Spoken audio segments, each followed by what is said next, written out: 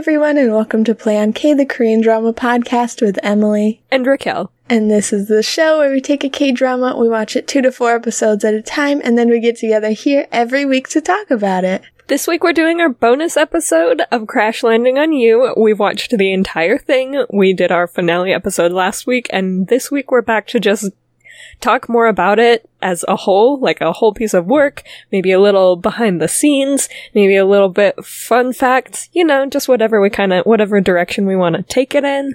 And we're really excited to talk more about this one. We should probably do a spin-off podcast that's just about Crash Landing on You. Probably. I'd be down with that. We could watch it every day. Every episode, every day, and we just talk about them. Ooh, okay. Those are some long days, but I'm here for that day. This is very exciting. So to be clear, this episode is going to be probably full of spoilers and also probably a mess. So welcome to that.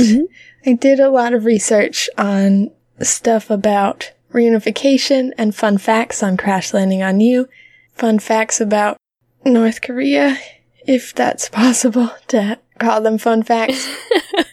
But there's a neat story that I came across that I'm super excited to share. I, at this point, thanks to Crash Landing on You, just feel like everything about North Korea is just super fun except the murder parts. Oh, That's rough, And we don't know. It's hard to say Crash Landing on You is a work of fiction. Who knows? But some people actually probably do know. Yeah. Just based on one statement from you, I'm ready to just dive in. Let's do it. This is exciting. So, yeah, North Korea is not great.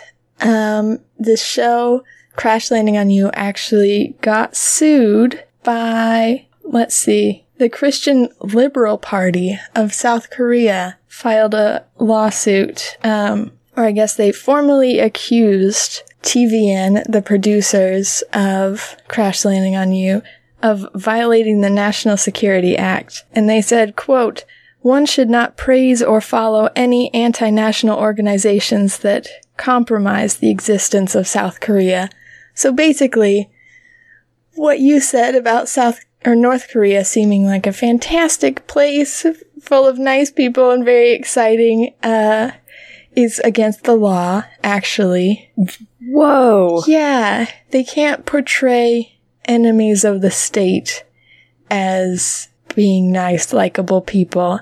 So they did a great job of doing exactly that, because I liked so many of those North Koreans. Yeah, kind of better than anyone else has ever done, which made it very dangerous. But as far as I know, most cases of this type for media, like TV shows and movies, nothing comes of them because they have a little more sway. They're not actually trying to influence people into liking North Korea. They're just portraying almost a fantasy version, I guess.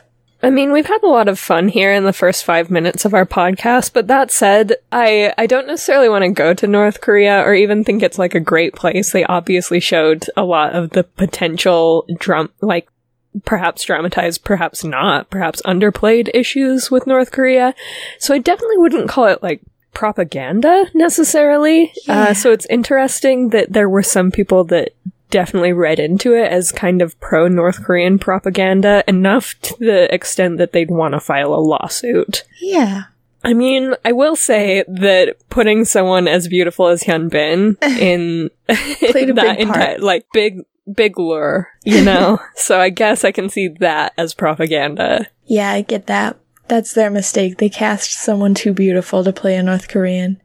I think they covered their bases just putting that disclaimer at the top of every episode of this is all fictitious, even the places. We are definitely not talking about North and South Korea. It is interesting. I think we talked about this kind of around the beginning when we first started calling North Korea North Korea to cover our bases, because it's North Korea 100%, and I will bring this recording into a court of law and prove that. Please don't sue us. We're very poor. You'll get nothing. You'll just destroy lives. But pretty much, where I was going before that little tangent was that I don't remember them. Do they call it North and South? Do they call them North and South Korea, or do they just say the North and the South? They might just say the North and the South. I feel like they never say North Korea or South Korea specifically, but I could be totally wrong. I could just be me misremembering. I just never remember them stating it directly as far as naming countries, naming names, you know? Mm-hmm. Very clever. Very cleverly done. But I guess they had to be, because apparently you can go to jail for up to 7 years for spreading propaganda. Cheese and crackers, that is heavy. Yep. But I get it, though. It's a dangerous game. Tensions run high. So one of the writers, this is a pretty well-known fun fact, but one of the writers, Kwak Moon-won, was a North Korean defector, and he, as well as all of the writers and a lot of the crew, took really special care and paid a lot of attention in trying to get all the details of North Korean life right. Actually, a YouTuber who was also a defector of North Korea, named Kang Nara, said it was like 60% accurate compared to her memory, which is like pretty darn impressive when they had like the set designs and the costuming and even down to the language being slightly different. Mm-hmm. Just crazy for a country that most of them had never been to. Yeah, never seen, never... I mean, the vast majority of them have never been to, and is intentionally and deliberately so very, very secretive about what goes on. It was actually wild for me, kind of trying to consider, and before, like, you told me that fun fact maybe a week or two ago, and before that, I was wondering how accurate everything was, and how, just the little details and what was true and what was not. It's one of those things where they kind of make note of it. It's a very self-aware K-drama, because they kind of make note about, like, not knowing anything about capitalist nations, Western nations, the South, stuff like that. And they just talk about not really having eyes on that, or they spread silly, funny rumors that we can all laugh about what we do. And so it was, I don't know, it's one of those things where you wonder to what extent it's true their lives were portrayed correctly or accurately. And it's really, really cool that they had that perspective. They had some North Korean perspective and could use it to kind of build that narrative about life in North Korea. And that they cared enough to do that. I think it would be easy to write it off as kind of the reverse of what we saw a lot in the show of, like, we don't know what the other side looks like. A lot of the North Koreans in the show would say, like, the South probably looks like this, and we picture it this way because we've been told that. And it would be easy for these writers from the South to have grown up with the image of the North a certain way and not unconsciously just impose those ideas onto their creations. And it's really nice that they took the time to try and be like, maybe some of the things that we think about North Korea are wrong. Maybe some of them are right. But let's put forth some research and some effort to seeing how accurate we can get our show compared to the real country with real people that's right across the border. Yeah, and they did such a good job of making all of those people feel real. And something that's interesting to me is actually what we would definitely consider negative qualities of North Korean life that were portrayed there. And again, I don't know if this was one of the 60% of the details being accurate. I assume it was.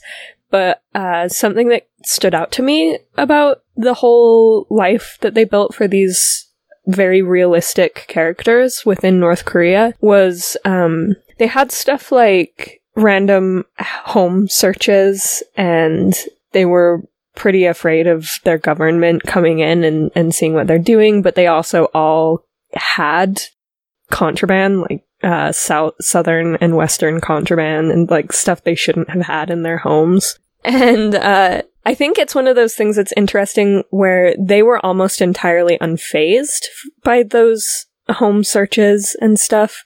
And so because of that, I feel like I was unfazed, where it actually would be awful to have that, random home searches and have to report to someone in your town who may or may not be a good person looking out for your best interest. Like, they were lucky enough to have the head of their town, whose name I will never remember, but the one female that was the town leader that conducted the home searches and would go through. And if you imagine those searches being conducted by someone who you didn't adore by the end of the K-drama, it would be awful. Someone who didn't have your best interest, someone who was taking advantage, or someone who could potentially take advantage or lie or tell the truth about something that you have in your home, or whatever the case may be. It's one of those things that actually is extremely, extremely negative and would be horrible to have happen, but in the setting of Crash Landing on You, it didn't seem so bad because she was like, yeah, keep your rice cooker. You're talking rice cooker. Just give me some next time. Yeah.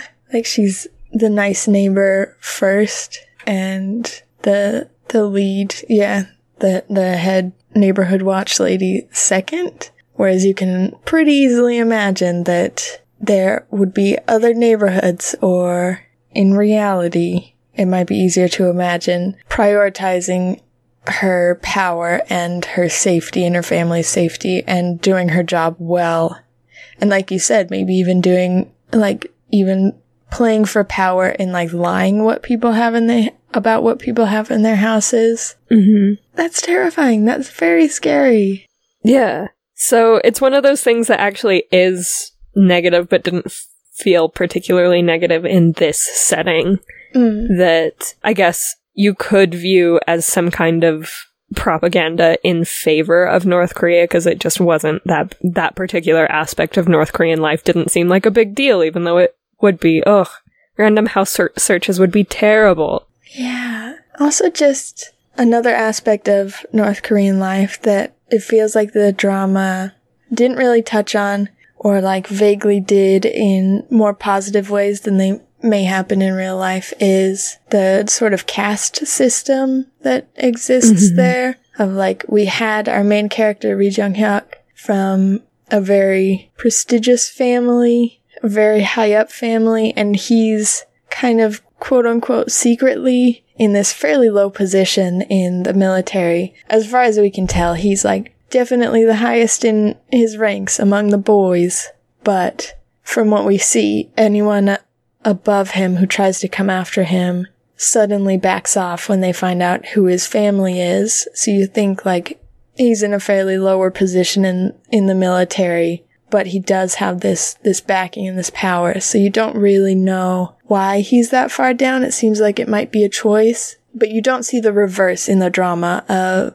as much of someone maybe lower in the government who comes from a poor or working class family trying to move up, I guess, except with maybe our main villain, Jo Chol-gang, being he had to sacrifice basically everything. He had to really play the game and move a lot of money around. But even then, you're not really clear what his background is, but he had to make so many pieces move in very certain ways and become this evil person to try and get any power in this society, which is interesting.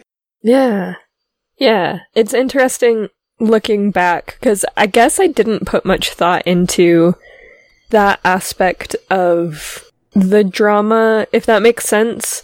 It's one of those things where obviously it's North Korea and South Korea, even though we probably just call it the North or the South, or the North or the South if you're me and Emily.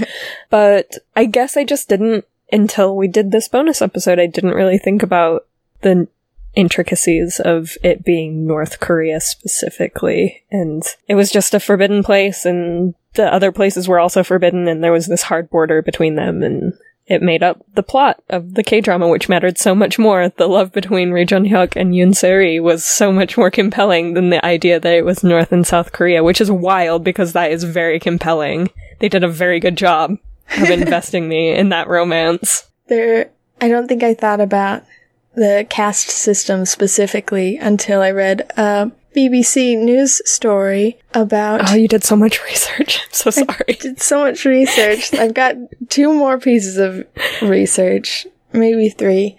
So, like, they'll keep coming. They're not endless, though, I promise. But a BBC News story came out, I think it was 2018, probably shouldn't say, because I don't actually know, about 2 North Korean defectors. One, his name is Jung Kwang-jin. Jung Kwang-jin. Nailed it. Nailed it. He was a prison guard at like a detention center of people awaiting their trials, and he met a prisoner whose pseudonym was Kim in the story, but her name was changed to protect her identity because Jung Kwang-jin moved to America after he defected, but he befriended this prisoner. They started talking all the time. He realized that he would never be able to live the life that he wanted to live as a North Korean. He was born into a farming family, and as part of his mandatory military service, he was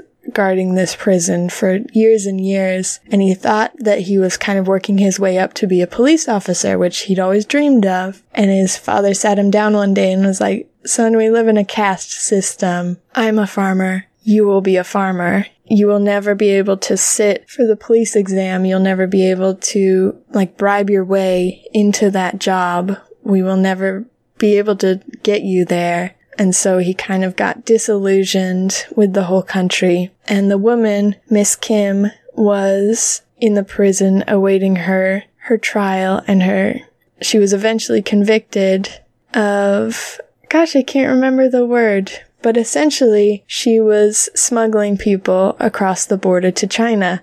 She was helping people. Yeah. Oh, wait, no. Is it trafficking? I don't know if it's trafficking different. If it's willing. Yeah, if you're helping, smuggling people, I think, is the closest thing I can think of. Smuggling. But yeah, there was a specific word for, like, brokering, I think might have been the word. Oh, interesting. Yeah, I could be wrong. Gosh darn. Should have taken better notes. But she was actually arrested for that once, and her family left her while she was in prison the first time. And then... yeah, she decided that was too dangerous. So when she got out, she started brokering just phone calls and money across the borders between people who had already defected and their families who remained behind in North Korea.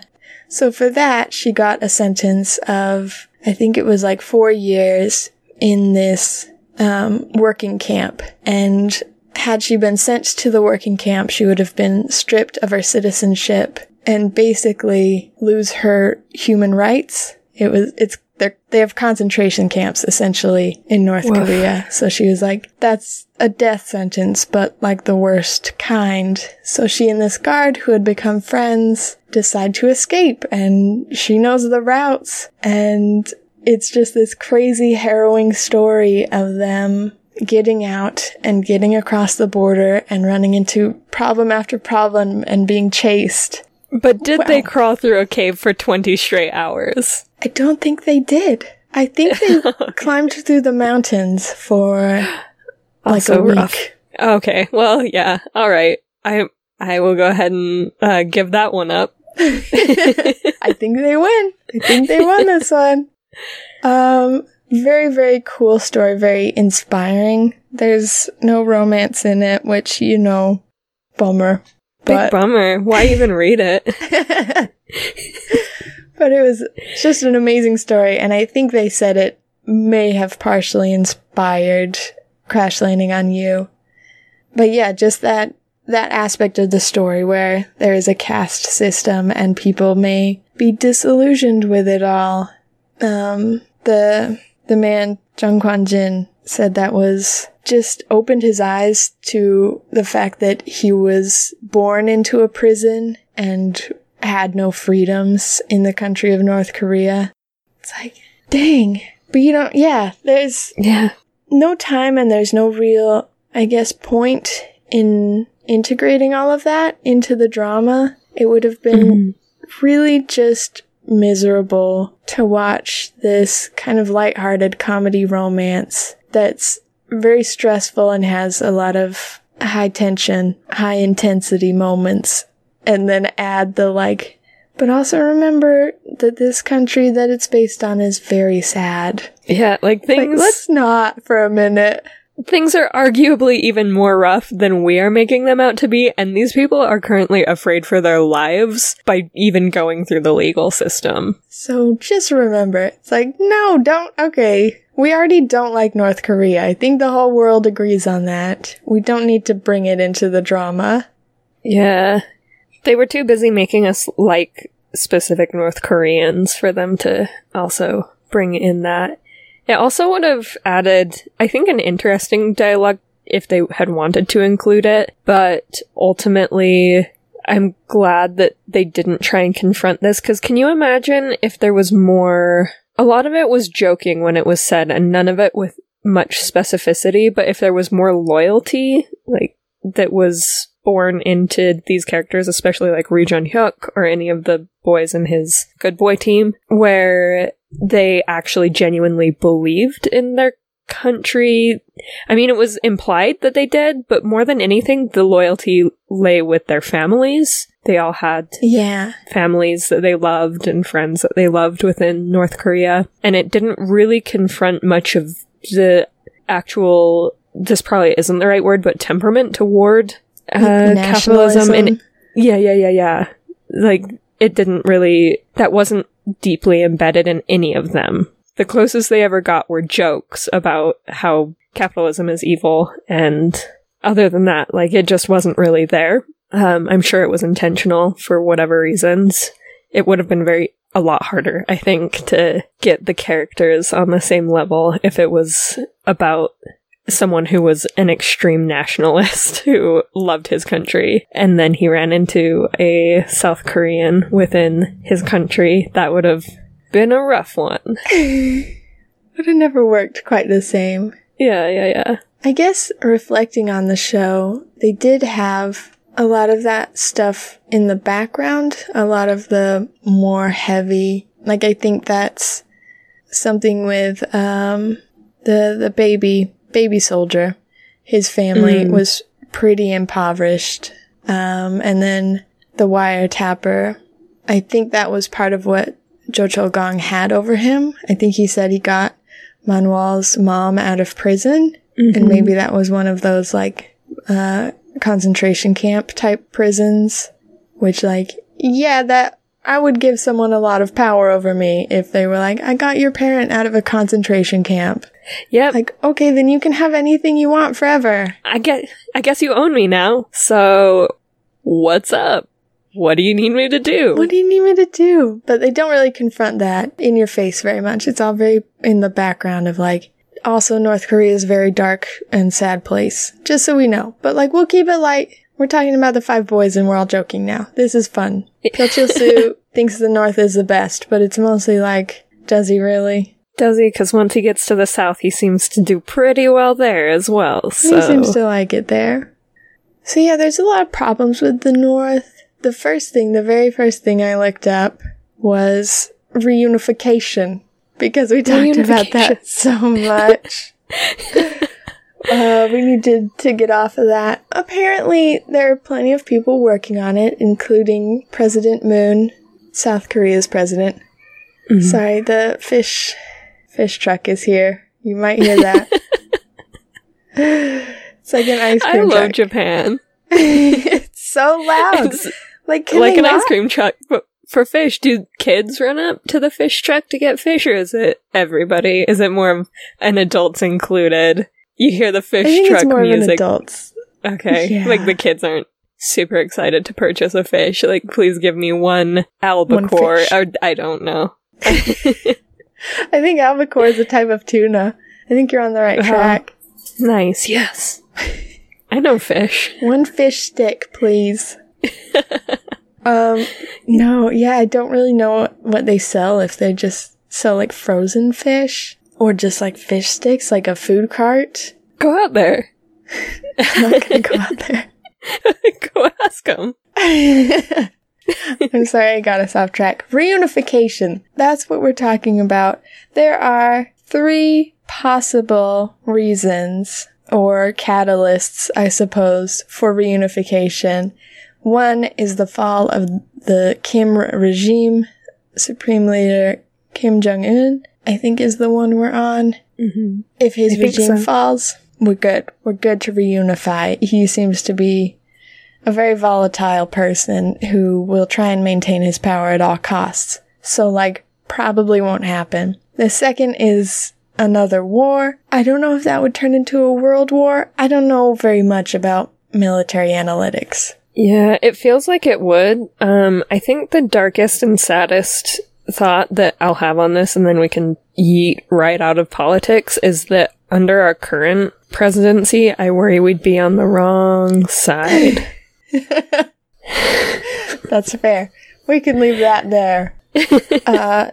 Also unlikely that they will just start a war again. Mm-hmm. The North does far too many ballistics tests for the South to want that. And 3, most optimistic, most likely, is the slow merging of the 2 countries back together, which has the process kind of maybe has already been started. I think the past 3 or 4 presidents of South Korea have been trying to work with the North. My recent article, I've followed the news in the past 2 weeks, 3 weeks more closely than I never looked at my news app on my phone until the past 3 weeks. And now it's, I guess it's been 2 or 3 months now, because I was also checking it a lot due to coronavirus, but now I check it because I really want our country to be changing, and I'm actively trying to do things to help, and a lot of people are actively trying to do things to help.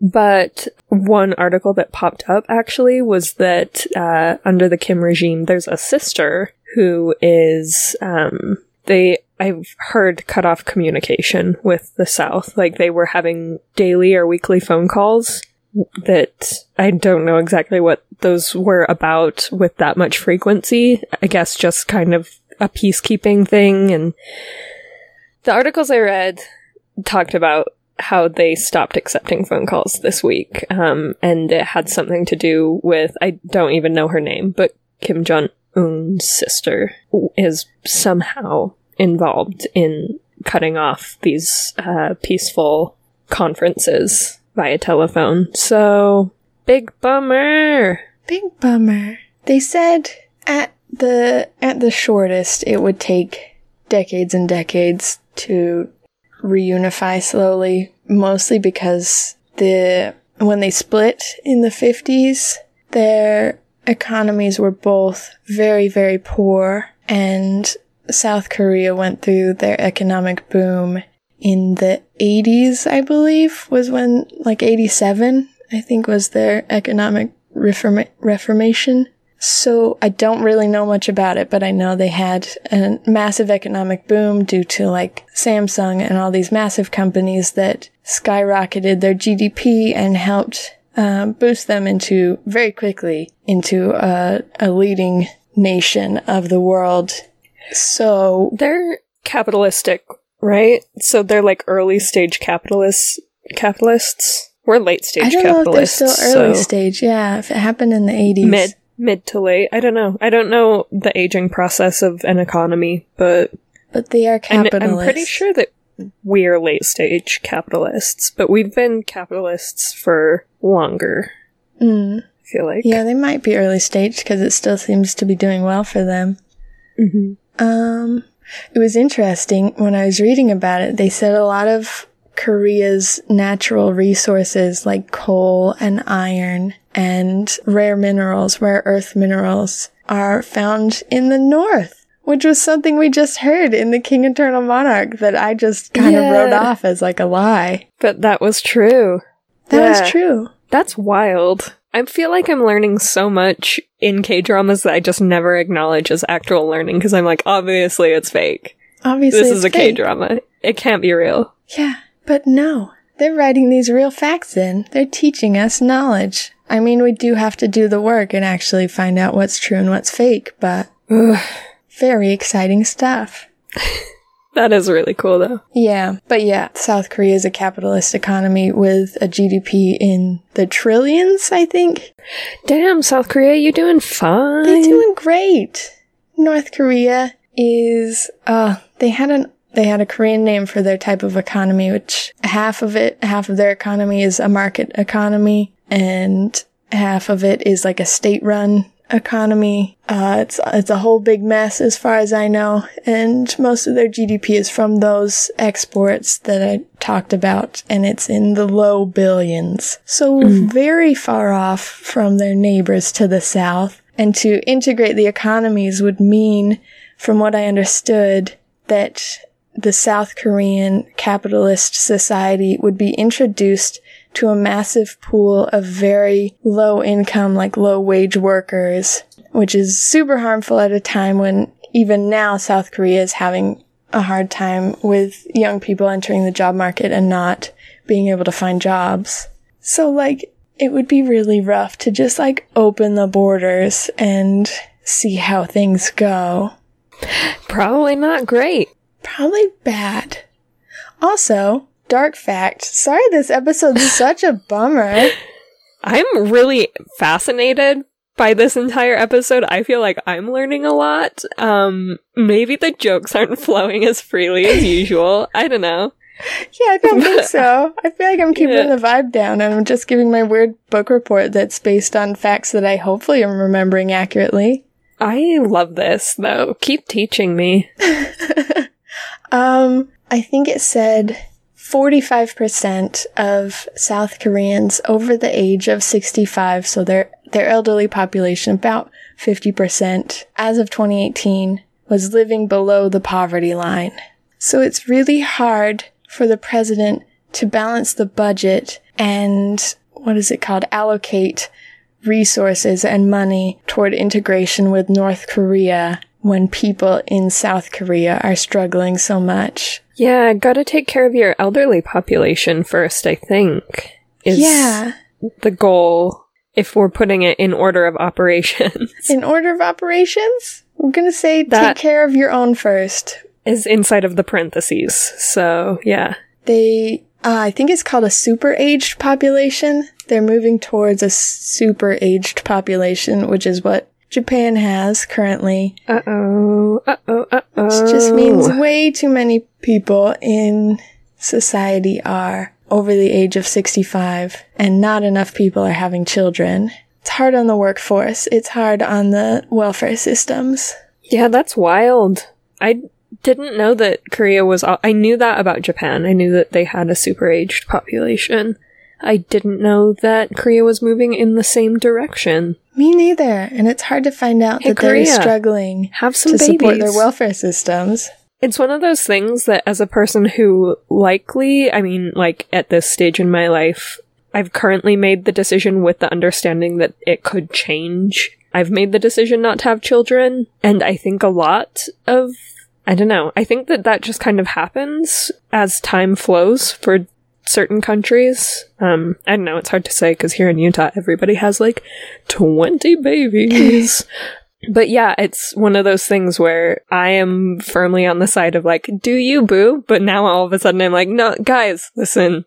Hey, Korea, gotta have some babies. Yeah, that's a big problem in Japan. They implement or introduce all these policies that help or try and encourage the population to have kids. But it's hard when you demand so many working hours from your citizens, and then you suddenly have so many people aging out of the workforce, so your younger workforce has to work more hours to support the economy from collapsing.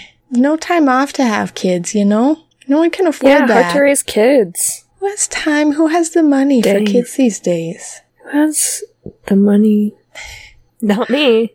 Who I barely have. I support myself in Maurice, and that's about the extent of my budget.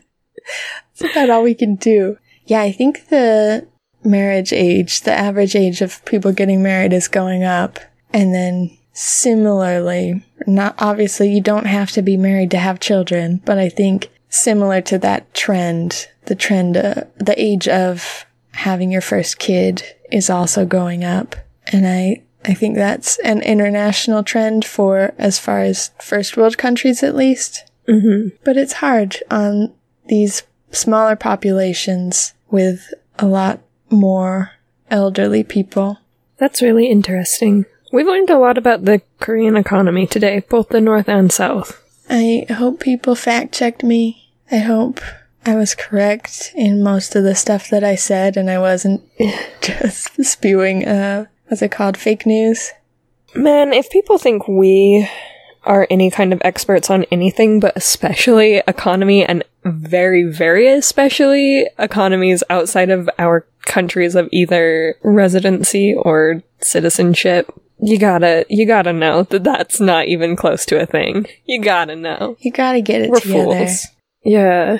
I really like economics, and I have taken many economics classes. I promise I have a degree in business, but I'm not here to educate you right now. Here to spit some fun facts at you and hope that I get something right. I love it, though. The single fact that I looked up about Crash Landing on You wasn't even a fun fact that no one knows about. It's just that, I looked a little bit into the other show that Hyunbin and Sun Ye-jin were in together. Called The Negotiation. Yeah. Because I'm very interested in seeing that. I don't know if I will be... It might take a couple 100 years for me to be ready to see a movie with them in it where they are not Yoon Se-ri and Ri Jun-hyuk. I think it will be very difficult for me to disconnect those characters and jump into new characters. I'm sure they do such an excellent job in these other roles that I wouldn't even think about it, you know?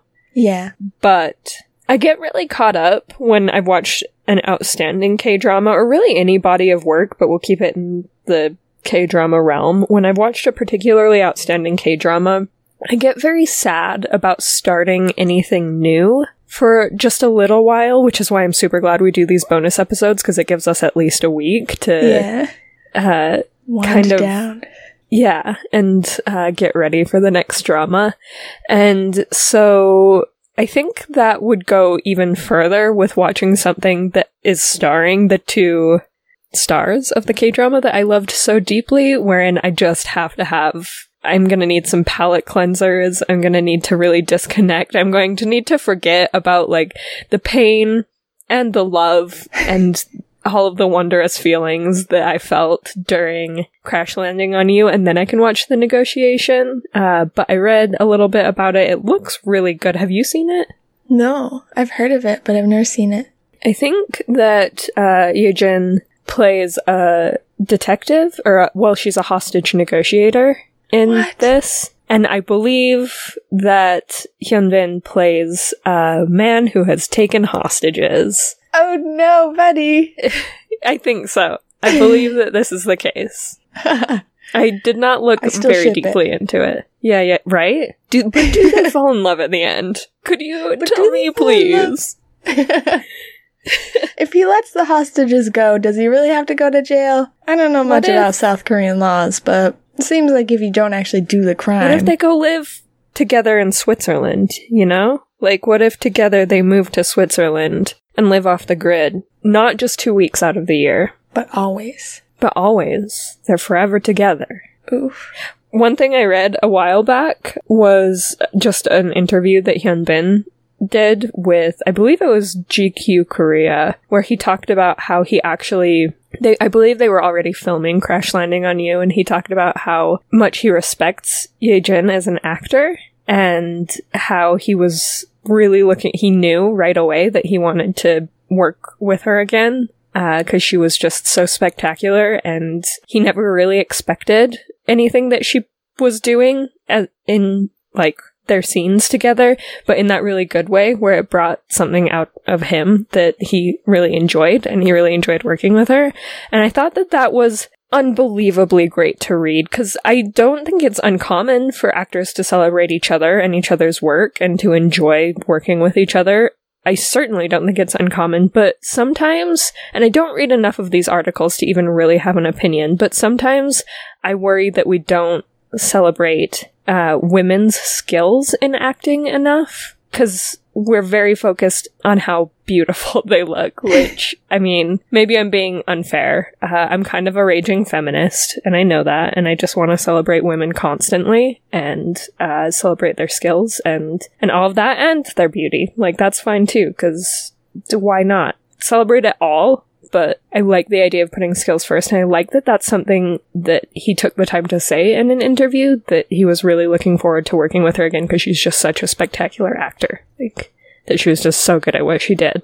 Because she is. She's fucking outstanding. She did such a good job. She's phenomenal. Yeah. Oh, that's really nice to hear. Yeah. What good people. Yeah. Also, Kim Jong-hyun, who played Gu Sung-jun, and So Ji-hye, who played So-dan, are acting together Yay. again. Yeah. Cute. They're That's in a new what we like to see. drama called Dinner Mate. Have you seen anything about it? Is it on Viki? Dinner Mate, as far as I know, is on its whole freaking own website. And I haven't looked it up. I've only seen this on Twitter that someone was like, it's on something like qtbc.com or something. Very random. Probably if you Google it, you'll be able to find where it's running, but it wasn't on like Viki or Netflix or Kokoa, which are the top 3 for getting your Korean dramas. So it was just in a weird place. But apparently they don't play the romantic leads, which kind of sucks. What? Yeah. So they're in a relationship in the first episode, and they're in like a bickering, falling apart relationship. So I think he's out of the picture fairly quickly. I think she maybe breaks up with him. This is based off of a Soompi description of the show. Yikes.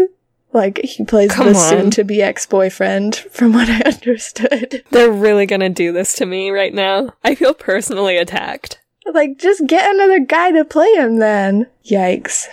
But also precious, and I do hope that they have a camaraderie and a friendship from their time together. Yeah, I saw that she and Hyunbin were also in something together before Crash Landing on You. It was called The Rampant.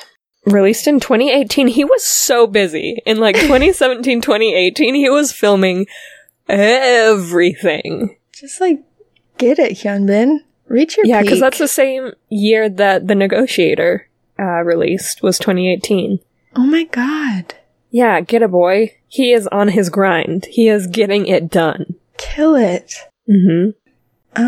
This was a new style of bonus episode. I hope it was listenable. I, for one, loved it, because I felt like I learned it felt like I was listening to a completely other podcast that I would personally actually listen to. I feel honored to have gotten to be a part of something so informative.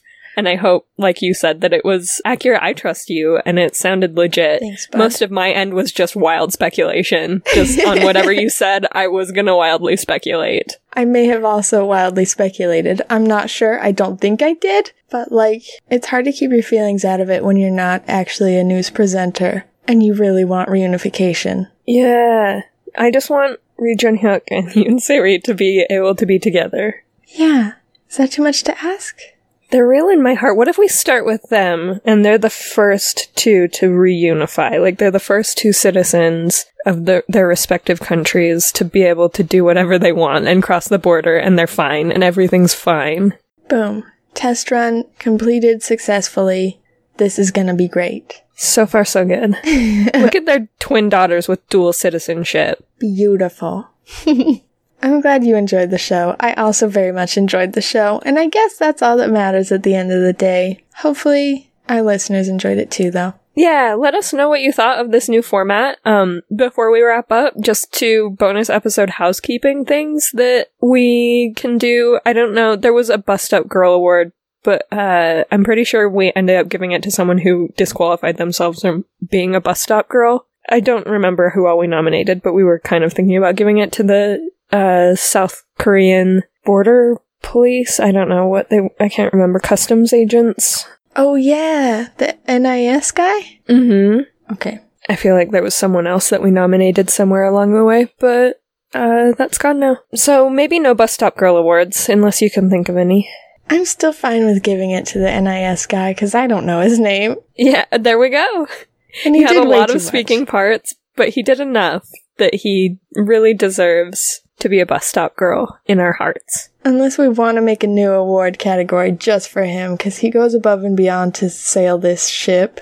But, like, how many more will there be? Will we make an award for him just to see this trope, like, die in this show? I don't know if my heart could take it. No, can't do it. So yeah, we'll give him Bus Stop Girl. I mean, it's not like we're giving Happy Awards, so... Yeah.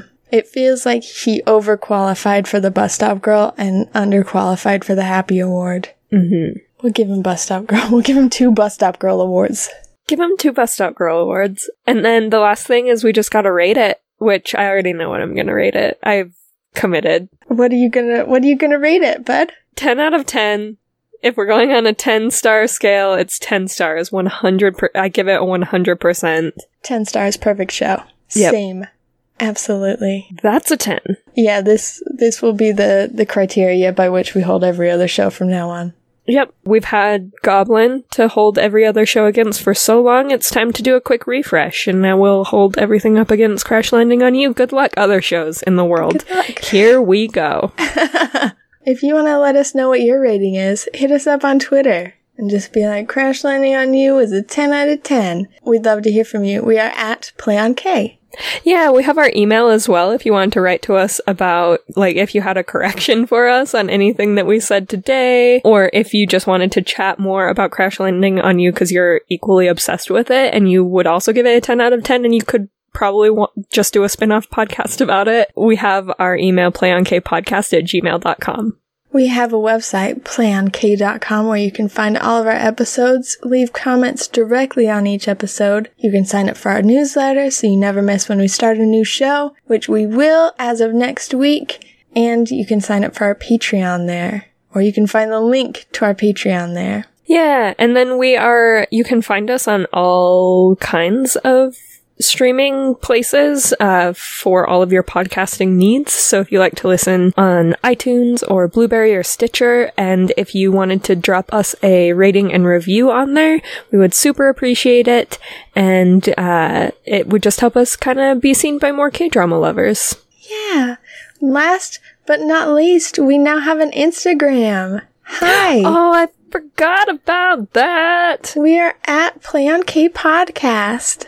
Yeah, it's really, really neat. We're excited to be on Instagram. It's one of my personal favorite social media platforms, and I spend way too much time on it as is, so now I'm glad to have moved PlayOnK onto such a time-consuming and obsessive social media platform. Mm-hmm. It's so good. Yeah, it's gonna be really good. Hop on over, follow us, talk about K-dramas with us. You know, just stuff and things. Just stuff and things. Say hi. Thank you to Olivia Birch for making our first month full of pictures on Instagram. She's on Fiverr, and she's amazing. Go check out her talent if you like our pictures. Yeah, she's helped us a lot because we're dumb babies when it comes to any kind of marketing, and has some aesthetic ability. I don't even try, so...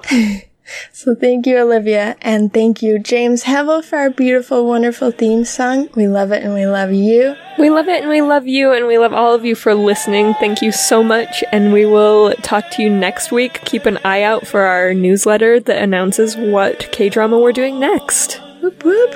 Okay, bye. Okay, bye.